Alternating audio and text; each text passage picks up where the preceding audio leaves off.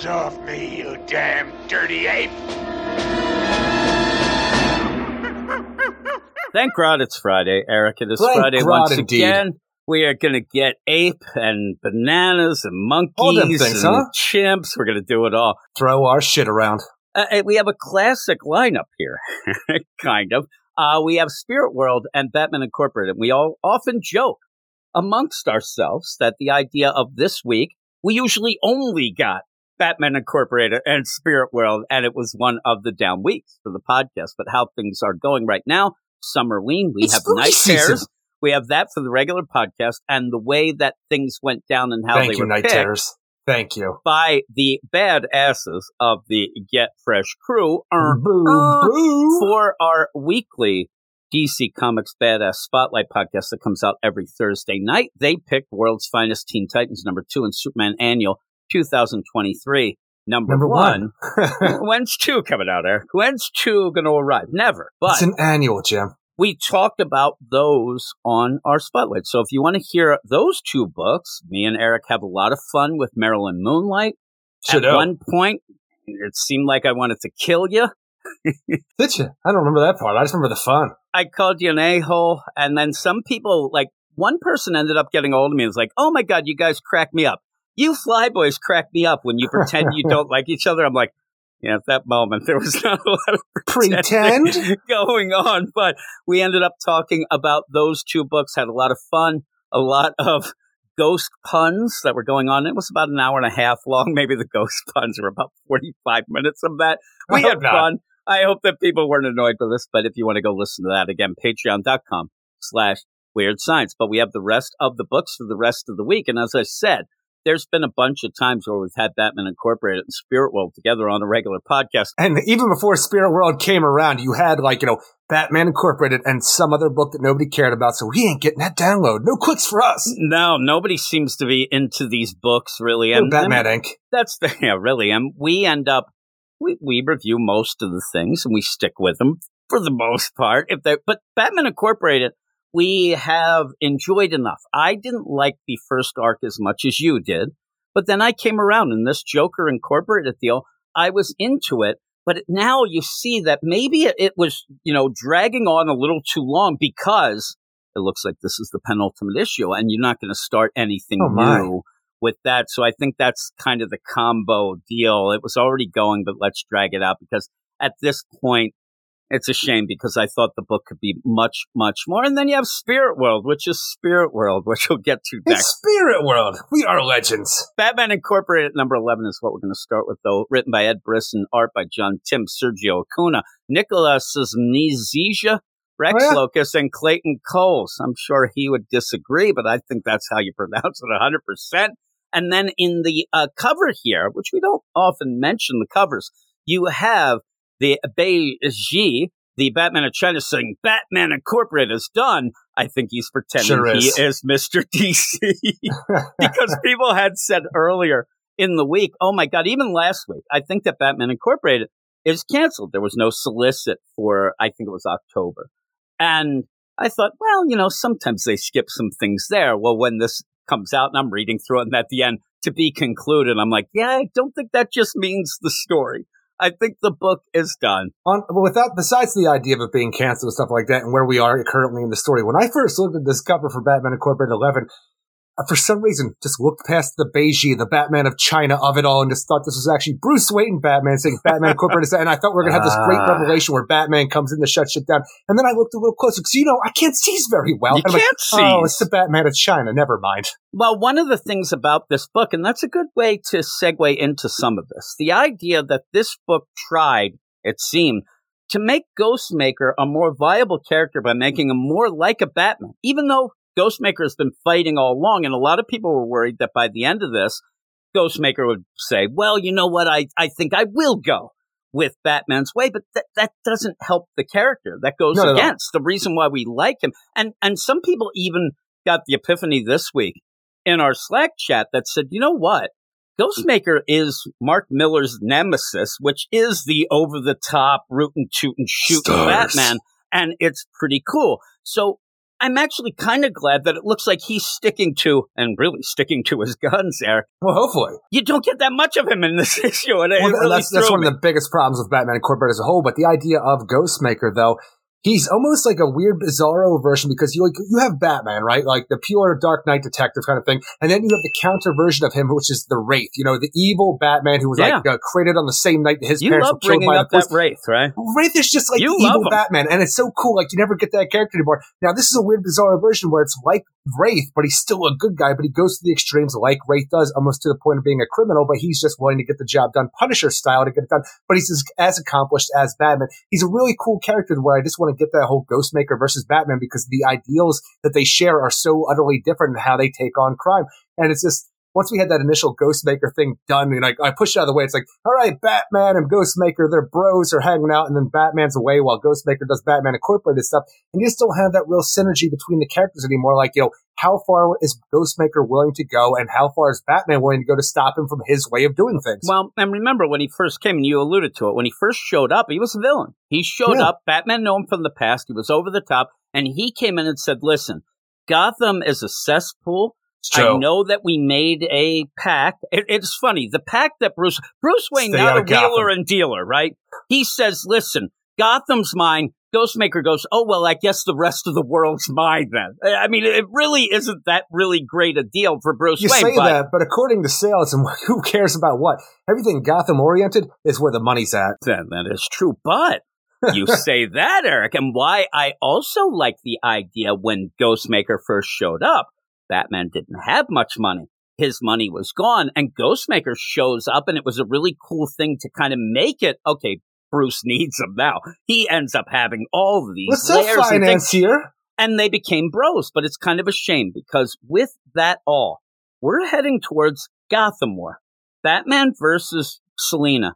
If things would have went different, little slow burn, I think that the real big story, as you're saying, could have been a Gotham War, and it could have been what originally should have happened, where you have Ghostmaker versus Batman. And I think that would have been more realistic. That would have been maybe something really cool for a Gotham War. But as much as I want it, if you say we swap out, Catwoman for Ghostmaker. Now it's too late. But if we didn't start the way, right? No, I'm saying originally, let's say it was always supposed to be Ghostmaker versus Batman for the Gotham War. Like, I want a Batman versus Ghostmaker because I want to see who's going to come out on top, even though Batman's Batman, obviously. But when you have this, I think DC would be afraid to pull the trigger on this because if you did it realistically, you would have so many people in Batman's Rogues Gallery dead, and you just can't bring everybody back. But that was the thing. That was what I was going to say, and I'm glad you said it. The idea where maybe, Condiment King, he gets a little slice in that. But you would have where you have Selina, and we haven't read this story, obviously. That'll be next month. But with Ghostmaker, especially Ghostmaker when he first showed up, if this would have been, again, a slow burn, we didn't really know. Him doing this, it does give you that edge. It does give you that kind of mystery of he might end up killing the Penguin. He might kill the Riddler. He might kill... And you don't really get that in my mind with Selina. Well, even when you had it, though, in Batman Incorporated, because right now Ghostmaker is just, pretty much Batman Light here leading the team, because even when they had their mission in Gotham against Professor Pig, and all of those villains were, chained up right in front of Ghostmaker, I'm like, you got to start slicing and dicing to really prove yourself. But since you're following Batman's orders, you can't do anything. Your hands are literally tied in the comic. Yeah, so a lot of people who... And I'm not saying there's a ton of Ghostmaker fans, but really just to tell everybody, two are right action here. Figure. Me and you like Ghostmaker enough because we really like the bro Bruce that was so much Ghostmaker fun. As well. Hanging out in the garage, pumping iron, oh playing my God, foosball. It was so funny. And we had a lot of fun with it. We liked the character. You still need a little more. But I think that we're at that point where you realize you can't make him a good guy because that goes against his character. He doesn't play well with others, all this stuff. He's the necessary evil. And I don't mind that at the end of this series he goes off. He'll probably disappear and, I'll get you sometime or I'll do my thing. But at least he tried, and we see it's not really working at this point. But I really thought we were going to get more Ghostmaker and Clown Hunter. We ended up getting Clown Hunter a bit with Phantom 1, which is now a character that's on Stormwatch. You have gotten some things out of it. But I do think that this book overall, it just hasn't been able to grab people because it's kind of a mess. There's a lot of characters. The idea of the mess and a lot of the characters is, when you go into the book, I don't think there's going to be a lot of people who sit there like, I love everything in Batman Incorporated, or I love everything in Joker Incorporated. problem is you're going to like, realistically, in my mind at least, you're going to focus on a handful of characters, maybe just one or two. And when you have that, your focus is so spread with the amount of characters, the ones you want to see, you then move on to deal with stuff that you don't really care about, and it just drags the story on, and you're just hoping to the point where you get back to Dusty Bronco and Raven Red, and that's where I stand. Dusty Bronco and Raven Red are okay, but I kind of want it Man of Bats. He's there, he's hurt, but Raven Red himself, he's just angry. He's angry. His dad's near death, he says again. Dusty Bronco's kind of funny, sounds like a porn star, but in all of this, when it all comes down to it, I still don't think I'm getting enough Raven Red that when this is done, I expect to ever see him again. Well, it's weird about Raven Red because the way that Man of Bats, like, I actually thought he died when Dusty Bronco, shot him, and I actually kind of wish it would, because it would be that kind of evolution of the character like Knight and Squire had, where Knight died and Squire became Knight, and eventually, like Raven Red, if his father died, he would become the Man of Bats, and you'd have that new, like, kind of legacy, new evolution of the character. And with Man of Bats being alive, it's just, is Raven Red going to cross the line or isn't he? I like the idea, like, say, in the past, Condor being on the Birds of Prey. Maybe Raven Red could be. Nobody remembers Condor. Something like that. Oh, Condor was the worst. Condor was always trying to weasel in and try to date Black Canary. It was constant, and she wasn't going for it. But when we go through this issue, again, the real big thing is going to be Raven Red and Dusty Bronco, but overall you're going to jump back and forth. And the other things going on, Beiji and his sister. His sister is the Joker of China, Alpaca. And boy, it really would have been better served if you had Ghostmaker and El Gaucho stay away. You could have had some good character work because we didn't really get it. And if you aren't aware, these were characters from the new Superman book by Gene Luen Yang. And they're interesting, but you never really got enough. And then in here, all it is you better kill her. No, I won't. You better kill her. And you don't really get Joker's any trying to use you, Alpaca. Don't let him. The hell with you. I'm not being used by anybody. You guys are just fools. That's all you get. When the thing is, you get Dusty Bronco's origin story in this, which I do appreciate because for some reason this rodeo clown Joker, Bronco. I do enjoy, and I think his origin story is pretty freaking awesome, actually.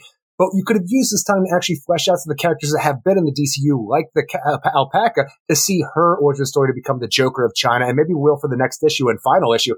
But here, Dusty Bronco's, revelation, revelation to us about the idea of why he shot the Man of Bats and why he wants to take out Raven Red. He was a rodeo clown like his father before him and his father before him. This, the thing is, dealing with all of those bulls all the time, your ass gets hurt, and his ass needed some pain medication. You don't make too much money, rodeo clown, so he had to get his ass on the streets to get some drugs. But Man of Bats, all he saw was not a man in pain, but just a druggie, and beat the ever-loving shit out of him to the point where he was in the hospital for 6 months, couldn't walk, couldn't move, half his bones were broken. I'm like, yes, you went excessive Man of Bats, and you made your villain to the point where when he finally got back out, he became Dusty Bronco and was looking for revenge, and he shot him down. I'm like, that made it very personal, and I actually like the idea where you have these vigilantes in any kind of comic book media of superheroes where they are like, these over-the-top street brawlers who just take people out. You see it with Batman all the time, to the point where this guy was just trying to get by and not be in pain, and he was putting more pain than he's ever had in his life through everything he did with Rodeo Clown, and he's wants revenge. And I'm like, I dig it the most. He's like Brett Favre. He had to go to the painkillers, Eric. He couldn't take it. You got to keep that, game streak going. The thing is, that's funny that they he's there, and you do have Dusty Bronco say, we've met before, but the funny play is, I believe that guy, I call him Mr. Hoodie, bandana head drug dealer, he's probably coming back for revenge on Raven Red, because it looks like Raven Red beats the living crap out of him as well. And again, if you had more time even, you could have expanded this, because I don't love to think that Man of Bats is a guy who's just going to beat the shit out of a guy buying some Percocet. I would have liked to expand it a bit where maybe he's trying to brag and show off in front of his son. Man of Bats is not as good as we thought he was. But yeah, it really does make him look like a real piece of crap because he ends up stopping this, pretty small scale. Hey, do you have any painkillers, right? Yeah. I need some. Seriously. I better go check on my wife. Man of Bats might be in town. Just beating the shit out of her. Yes, right. I'm like, oh my goodness. But while that's going on, and you do get that origin, you do get that classic play of a Batman character creating his own Joker.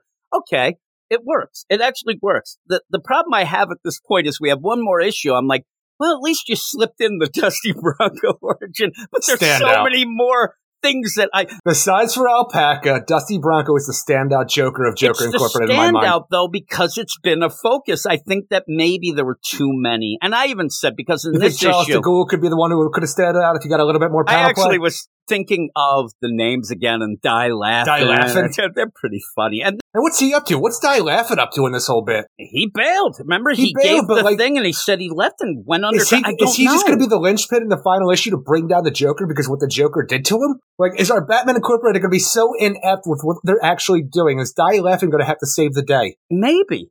It's weird because, remember, he figured out how to get rid of the whole tracker chip deal and the blow up your brain thing. And he gave it, and that's where we get Knight and Grey Wolf. They're experimenting on it in one of the most boring segments that this book has ever They do had. nothing. I mean, they're just sitting there. All I find out is that Knight and Squire need to figure out how to deactivate this chip. So when the Joker activates everybody's chip around the world, so they will be exploding in half an hour unless the heroes kill them, that chip explodes. They're like, oh my God, what are we going to do now? We don't have any time left. We don't have any other chips. We don't have any replacement parts. So where Grey Wolf's like, look, Knight, you don't understand. Where I come from, we didn't have shit. We just had World War II technology. We didn't have replacements, so we had to figure out what we had around us to remake things. I'm like, look, I understand you want to like brag about how good you are technically, but just remake it. We have a half an hour. You're standing around and talking around a broken ship. Do something, please. Seriously, just as an aside, not many people know what I'm saying. This reminds me of me and you when we'd work together. We're doing shit, and at the end you're like, did it work? Nope, we'll do it again. I'm like, I don't need that. I don't need to feel like I'm watching somebody do actual work. Like, yeah, there's a half hour left. This is you gotta get going. Like, everybody else at least is doing interesting things with the related Joker to a degree, but just standing in a basement with a chip that looks like it's in a broken aquarium, like, what is this part of the book? Well, it's contained. They don't want to... That's the problem. They were sent to get Die Laughing. Die Laughing, skedaddled. They have nothing to do. So you're stuck with that, and that, again, shows me that there's too many characters in this book. There's too many things going on, and that was a problem that I had from the very beginning. The beginning, and if you hadn't read it, the beginning was pretty much Ghostmaker, and people were killing his mentors, and so you ended up getting so many mentors, people killing mentors, Batman Incorporated. At least this kind of settled down a little, but it's still too many. Even the idea of people killing, because that's all we've had this book. You've had Batman Incorporated with all the many members. You've had the people killing Ghostmaker's mentors who were made into a Phantom One Incorporated to be other, like, Lex Luthor Batman Incorporated characters that we never saw before. So you had all of those, and we finally got out of that. Had 2 issues of Professor Pig, which were pretty decent, except for, like, how easily things got resolved by the end. And then it's back onto a Joker Incorporated with a shit ton of characters. I'm like, you're spreading this story too damn thin. And it's going to go 12 issues. And in this, if you know El Gaucho coming in, good for you. But if you don't, all you're going to get El Gaucho. I thought I was going to be the leader. I don't like you. And then kind of teams up even more with Ghostmaker. And then they just kind of are at odds. And they continue to be. And then you get Beiji, the Batman of China. He's there with Alpaca. And that's part of a bigger part of this as well. Because in the background, Joker's like, yeah, I think this book's getting canceled next. Activate all the chips. I'm pressing a button. And really all this does is push the window up a half hour. She says, you used to have an hour. Now you got a half hour. Let's go, bitches. And they got to figure out what to do. And what to do is Ghostmaker's just yelling, you got to kill every joke you see. No, we're not going to do that. Batman would never do that. And it's just Batman. And even the Alpaca part becomes a weird situation because you have Batman China Beiji saying, I'm not going to let you kill my sister. Well, fuck you. I'm going to kill your sister. And Alpaca's saying, look, I got 132 hostages. If you guys don't fight to the death in front of me, I'm going to kill all of them. So yeah, and they're going to be pushed off a roof, right? And I'm telling you, I have no idea how Ghostmaker being Ghostmaker, with everything he is, besides for trying to follow Batman's rules here, does not kill Beiji by the end to save as many people as he can, because that's who he is. He might leave him for dead, but he's not dead. Or you end up where they fight, and then I'm just going with the idea of Die Laughing shows up everywhere. He comes swooping in, hey, I'll step that. Or you can end up, because we haven't had, well, then again, I was going to say Clown Hunter, but he's off with Raven. Like, they're all scattered so much. Maybe Phantom One comes in at one point. You have the Batman of Japan and Clown Hunter just telling Raven, you can't kill him, guy. You can't do it. I'm going to do it. And I think it's still the best part. Yeah, and so the only thing that I can think of, but the problem is the way it's been set up, The Joker means business. He wants to ruin Batman Incorporated. He wants them to go against Batman's one rule so that they, get dissed by Batman and he's not around. The only thing that I could think of is at the end, you just have Joker where it's the classic, hey, I was just joking. Because they'll commit to something, but we've already seen people die. It's just all over the place. And yeah, by the end, you're like, all right, what's going on here? And you're right. At one point, you get Charles de Gaulle, and he's like, all right, the Cirque de la Mort is on. That's Circus of Death, Jim. I don't need you with your Circus of Death here with the Night Runners. Let's get back to Raven Red. With all that stuff going on, you have this section come in with Charles de Gaulle and Night Runner coming in, the Batman of France, to jump in, and it just becomes this over-the-top action scene where Night Runner just takes out Charles de Gaulle, but it's never really, finished. It's just a weird place to put another scene in that, interrupts what you're currently worried about at that point. But, who's focused on Night Runner at this point in time? For some reason, I'm still worried about Wingman and what could Dark Ranger more. At that point, I'm even trying to figure out how Alpaca's Super Soaker shooting lasers or something. I don't even know what's happening with that thing. So she's going with that, but you end up having El Gaucho kind of take that. Says, hey, if you don't move, I'm going to end up killing Alpaca. Of course, that's not going to go well with Beiji. All that going down, but the hostages start getting pushed off this roof. I'm like, this is way too much going on to actually resolve in one issue. You then have Knight and Grey Wolf doing their science-y stuff for no reason. But then you go back to, like you said, the big thing of Dusty Bronco and Raven Red. And I love the idea that Dusty Bronco at the one point says, hey, listen, let's just settle this. Here you go. Here's a gun. And I'm like, don't trust that gun. That guy just gave it to you. And he doesn't. He's like, I'd rather wring the life out of fist you. To fist. He actually says, this gun's impersonal. I actually want to watch the life leave your eyes. He's insane and he won't stop. And yeah, they're going to end up fighting. And at the end, he is choking him out. It looks like Dusty Bronco's in big trouble. And apparently Dusty Bronco is the worst shot ever because he still wants to have his gun during the fight and he misses every shot at Raven Red right in front of him. No, it looks like he's doing the dance, sucker. He's used to doing the that, dance? right? You're doing the dance? Dance, sucker. He starts shooting. He's footloosing around? At least it's not ghost guns. But you end up where, he's in trouble. It's like that idea of bringing fists to a gunfight. Well, I guess the fist went out this time. But remember, he's on not the side, around. They also, no, he's not. They said the other two, they're releasing the hostage. Raven Red said, I think that he's just going to get tackled by Clown Hunter or something to stop this. We'll have to see. No, Raven Red.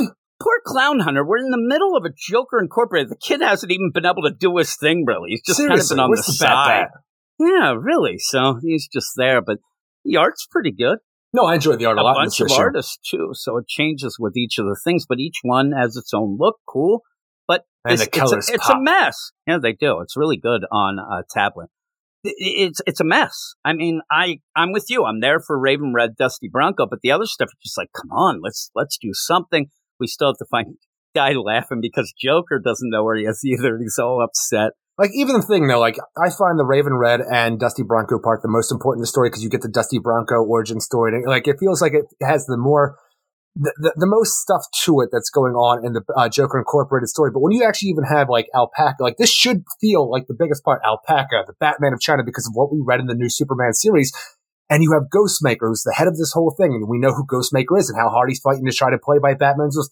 This should be what feels like the focus of the story, and even that just feels like a little lackluster because Ghostmaker's hands feel tied the entire time, even though he's the one still saying, we need to kill everybody, but we're not killing anybody. And they're just standing around, and then in that first arc, while it was a lot of a mess, there was a lot of things.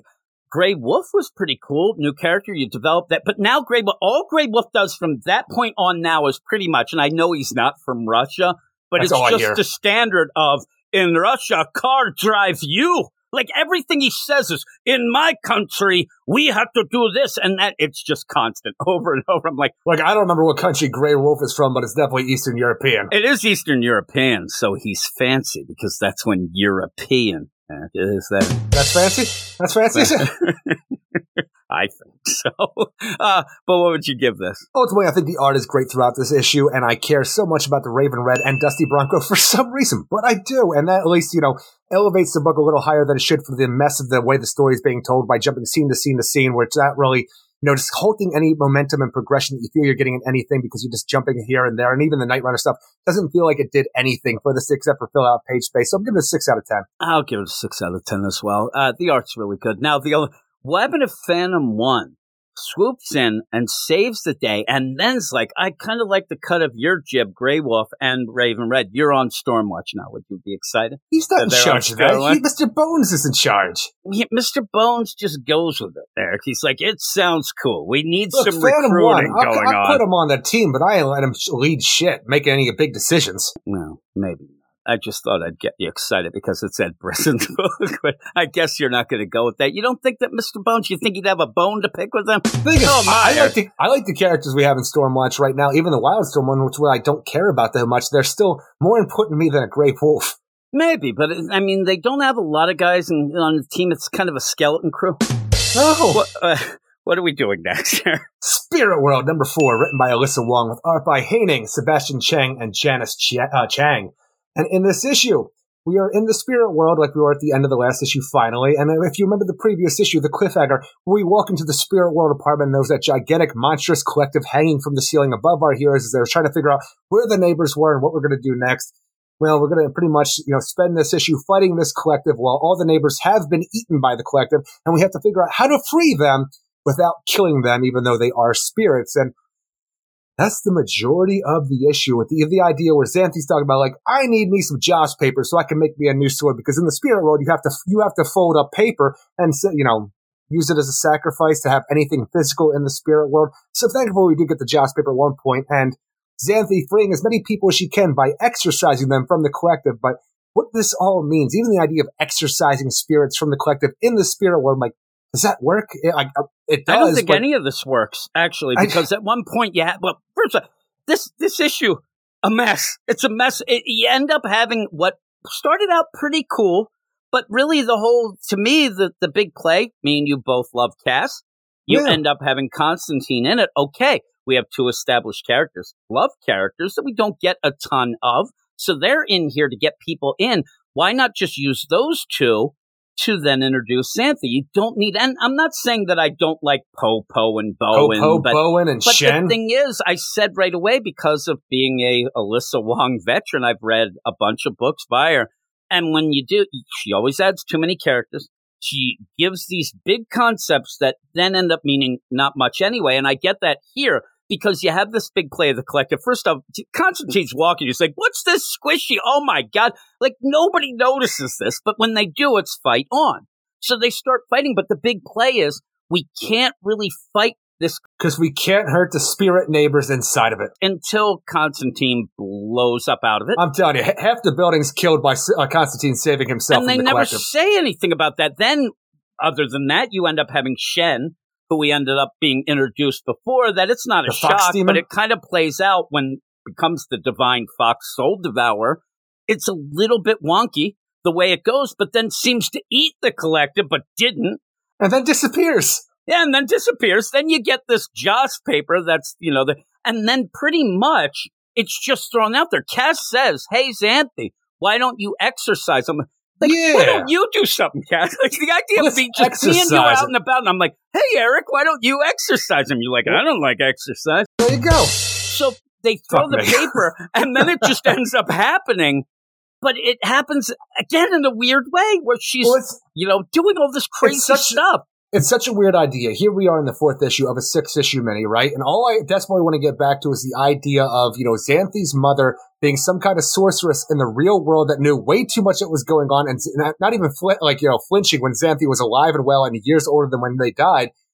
I want all of that to be brought back. I don't know how you do that in 2 more issues, because in this issue, it's like, all right, we got the collective in the spirit world. It really wants to taste on that Constantine and that Cass because they're living people, but also, we're going to use our power to exorcise the souls out of the collective. That's also going to take the energy from your spirit self. That's going to wear you down to the point where you're not going to be existing anymore. But also, if the collective consumes you, it can take a piece of your spirit form to, like what happens to Bowen in this issue, to where he becomes an amnesiac guy in this, half of the spirit he used to be. So you're putting out all these new concepts and rules with 2 issues left. And then I'm like, you're doing way too much in this battle. I'm telling you, the majority of your issue is a battle against this giant blob monster. And for some reason, you're adding too much exposition to the actual story that's going on when we have so much that feels that it's left on the table for 2 more issues left. I'm like, you're doing too much here. And yet somehow it feels like you're not doing enough for this you're not issue. Doing enough. Yeah. So you end up and really the whole play, when she sets this up, Cass is stuck in the spirit world. We got to save Cass, And the idea of it being really, oh my God, she's in big trouble, kind of got pushed away. We're going to make you some clothes so they don't really go after you. All right, well, you push that away. Constantine and Xanthi then finally get in, which was totally wonky through Xanthi's sister being the portal, but she wasn't at first. They ended up seemingly like they'd never get there. Boom, there, you go in, and then they're chased by the 1,000-eyed Cthulhu monster. You end up going, and then I guess Constantine at one point even said, well, my magic type deal, that's why they're not after me, because nobody made him any cool new, trench coat or anything, but he's fine. You end up where at one point the big play was, I don't have my paper, so I can't make my sword. Then you just get paper, sword, and it's a mess. Then Shen becomes a divine fox. Then Popo is even said, you're the verdant sorcerer. You be quiet. I'm not that anymore. Oh my God, these what's concepts going on? that we're throwing out, like Shen, him turning into a gigantic fox demon, fine with, because I don't care about this guy who's wheeling and dealing, eating hearts in the freaking spirit world. He can do whatever the fuck he wants to fucking start, because he's not a main character to me, like Popo, who becomes this verdant sorcerer that she doesn't want to talk about anymore. And then we have to contact the Jade Council. Oh my God, they're a bunch of assholes. We can't contact the Jade Council. And I'm like, fuck, what are you doing? I'm like, it's too much. And I'm like, it's getting away from the only thing that I thought was interesting in the real world with Xanthi's family. And you would think Popo at one point was part of the Jade Council. She ended up quitting because they were doing sus things, but she was you get that idea, but how are you going to fit all this in? And really overall, it just ends up being a book that I just think that in my mind, me and you have a story we want to tell. You tell me, right? I have a 30-issue story. Oh my God. And you tell, that sounds awesome. All these things. And then they get back to you and say, by the way, you only have 6 issues. Well, you're going to have to figure out things then. Like, okay, well, I really want to tell this story with the main character, and hopefully people will like it enough that I get that. I think that Alyssa Wong just like, I'm going to shove 30 issues of story into 6 and think that bigger is better, and it's not. It's a mess. Well, that's the thing, is mess. Even the idea with everything that I've just told you that was stacked into this big fight scene issue, when, Xanthi finally, frees as many people as she can from the collective and passes out. They wake up, and to the point where like, hey, what's going on? Oh my God, what's wrong with Bowen? He's not himself anymore because the collective took a part of him, and this happens, and all of a sudden the collective is speaking through Bowen about how it wants Constantine and Cassandra, and then all of a sudden it's like, I invite you to the underbelly, and out of nowhere, Constantine and Cass are walking down a freaking spiral staircase, and I'm like, I'm telling you, out of fucking nowhere, and they're being controlled by the collective to fight Xanthi, and I'm like, look, I don't know what just happened right now. It's just, you have Cass telling Xanthi to run because their ass is about to get freaking kicked by Constantine and Batgirl. You go, I'm telling you, within 5 pages, pretty much you get, and even this, the collective's there. You end up having Xanthi say, I'm going to save everyone. Oh my God, I'm going to do it. Pulls out one little girl, goes, oh, hey, Mia. Mia, the neighbor girl. Are you going to save my mommy? I'm going to save everybody. I just imagine it's at that same scene as when Constantine blows up all the collective around him, killing anybody that was a part of it. Mama! And then Shen seems to eat him. I mean, it's all over the place. I like the art. I always have liked the art enough. Good. But the art crowded. Connected with the script, I cannot tell a lot of what's happening. It is. It's very because crowded. Of the action and the way they want to present it panel to panel, and like a big spread page kind of over the top look to the art to try to make it bigger than it is. It gets very crowded and very okay, let's just kind of move on because it's a fight scene. I mean, at one point you end up where they're hitting the collective.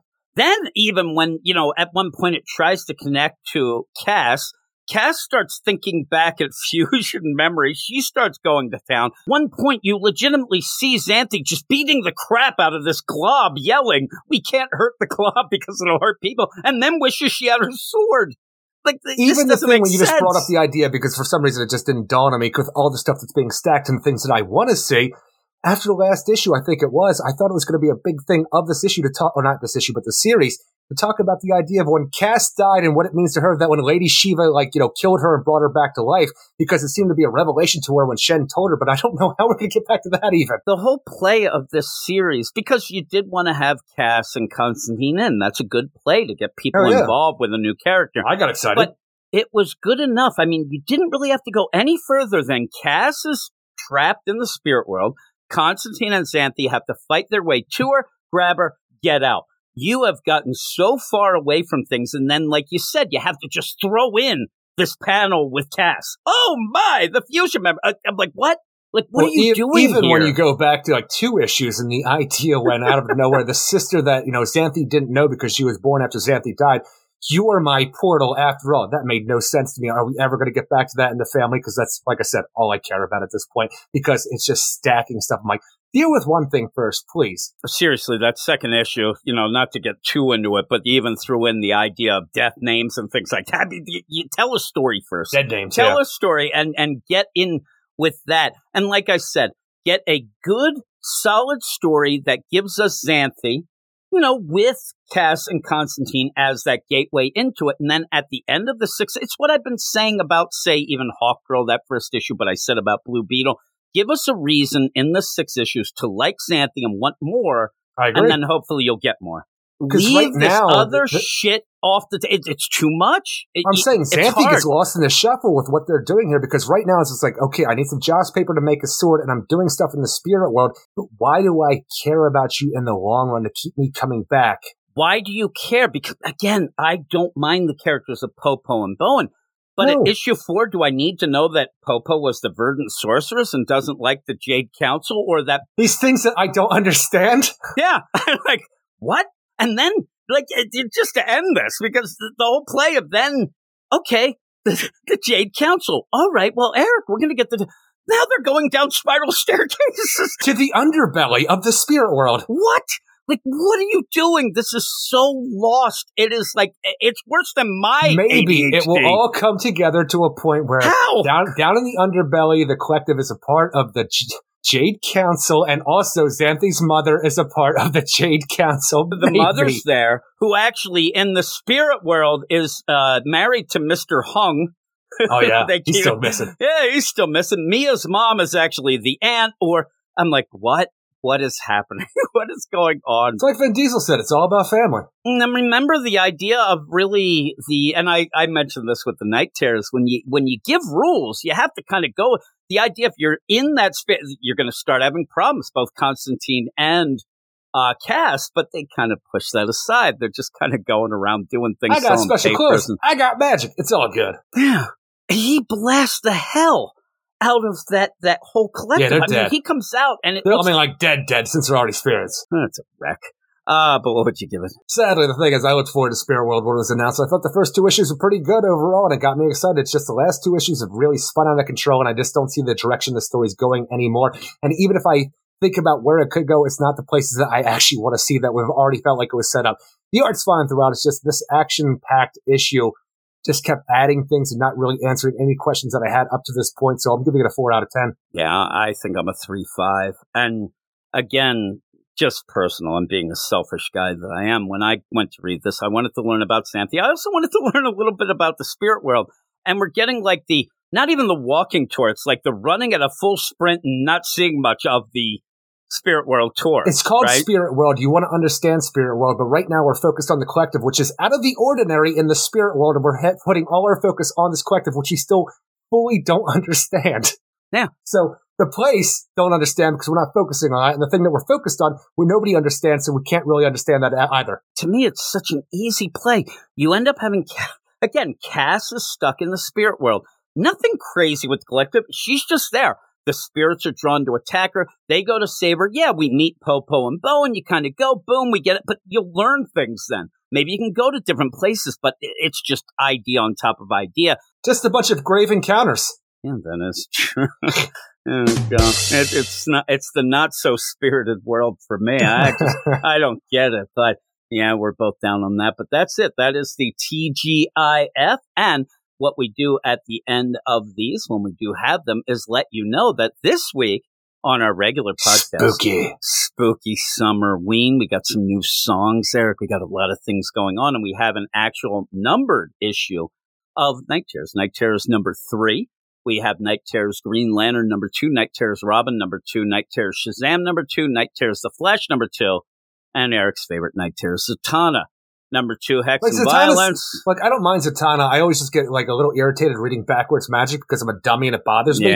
But you take her off the list and you're pretty much naming some of my favorite characters in DC Comics. There's no way any of these could be terrible, right? Well, they seem to be getting decent enough reviews. Green Lantern, Robin, Shazam, and The Flash. Oh my God, what a lineup. It's weird though. Like, I don't know. I'm looking for it. I hear the Green Lantern's pretty good. Tim Drake and Jason Todd should be right there for you. That's your wheelhouse. We'll see. Seems like they'll team up. Mary Marvel. I didn't care for the last issue, though. Wasn't loving that. But The Flash, you liked a lot more than me. The Barry Allen deal trying to save Wally, and then the Hex and Violence I didn't like, but you liked it enough. So we'll see. I'm not going to go with what these scores say because Spirit World right now on the top roundup 8.2. So we're not going to do that. But yeah, like I said, we'll be back on. Now I got to look at the blurbs for Spirit World on that comic book roundup. Yeah, really. And if you are a Patreon member, you'll know that you'll be able to listen to that podcast a day early access Saturday night. That's at patreon.com/Weird Science. But everybody else can listen to it on Sunday when we go through all of that there. Spooky time and whatnot. We might even end. Spookiness. We might end with maybe I'll give a little sneak peek of the song that I did. Sneak King? That I like the little Sneak King, one of my favorite fast food tie-in video games of all time. I just found it the other day looking through stuff. Oh, I love Sneak King. That was pretty funny. But that is it. So thanks everybody for listening. As always, I hope you go and get bananas on the thank God it's Friday, going apes and all that. But what do we say at the end of the show, Eric? In a world full of chimps, always make sure you go ape.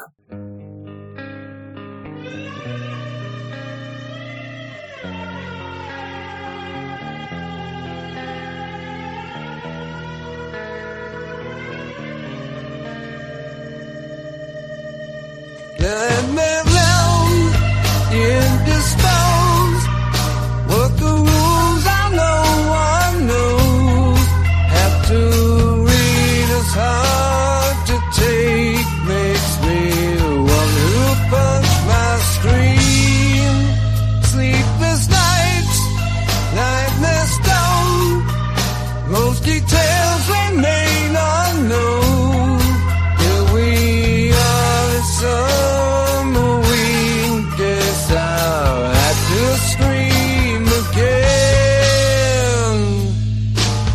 Insomnia, we kinda dumb.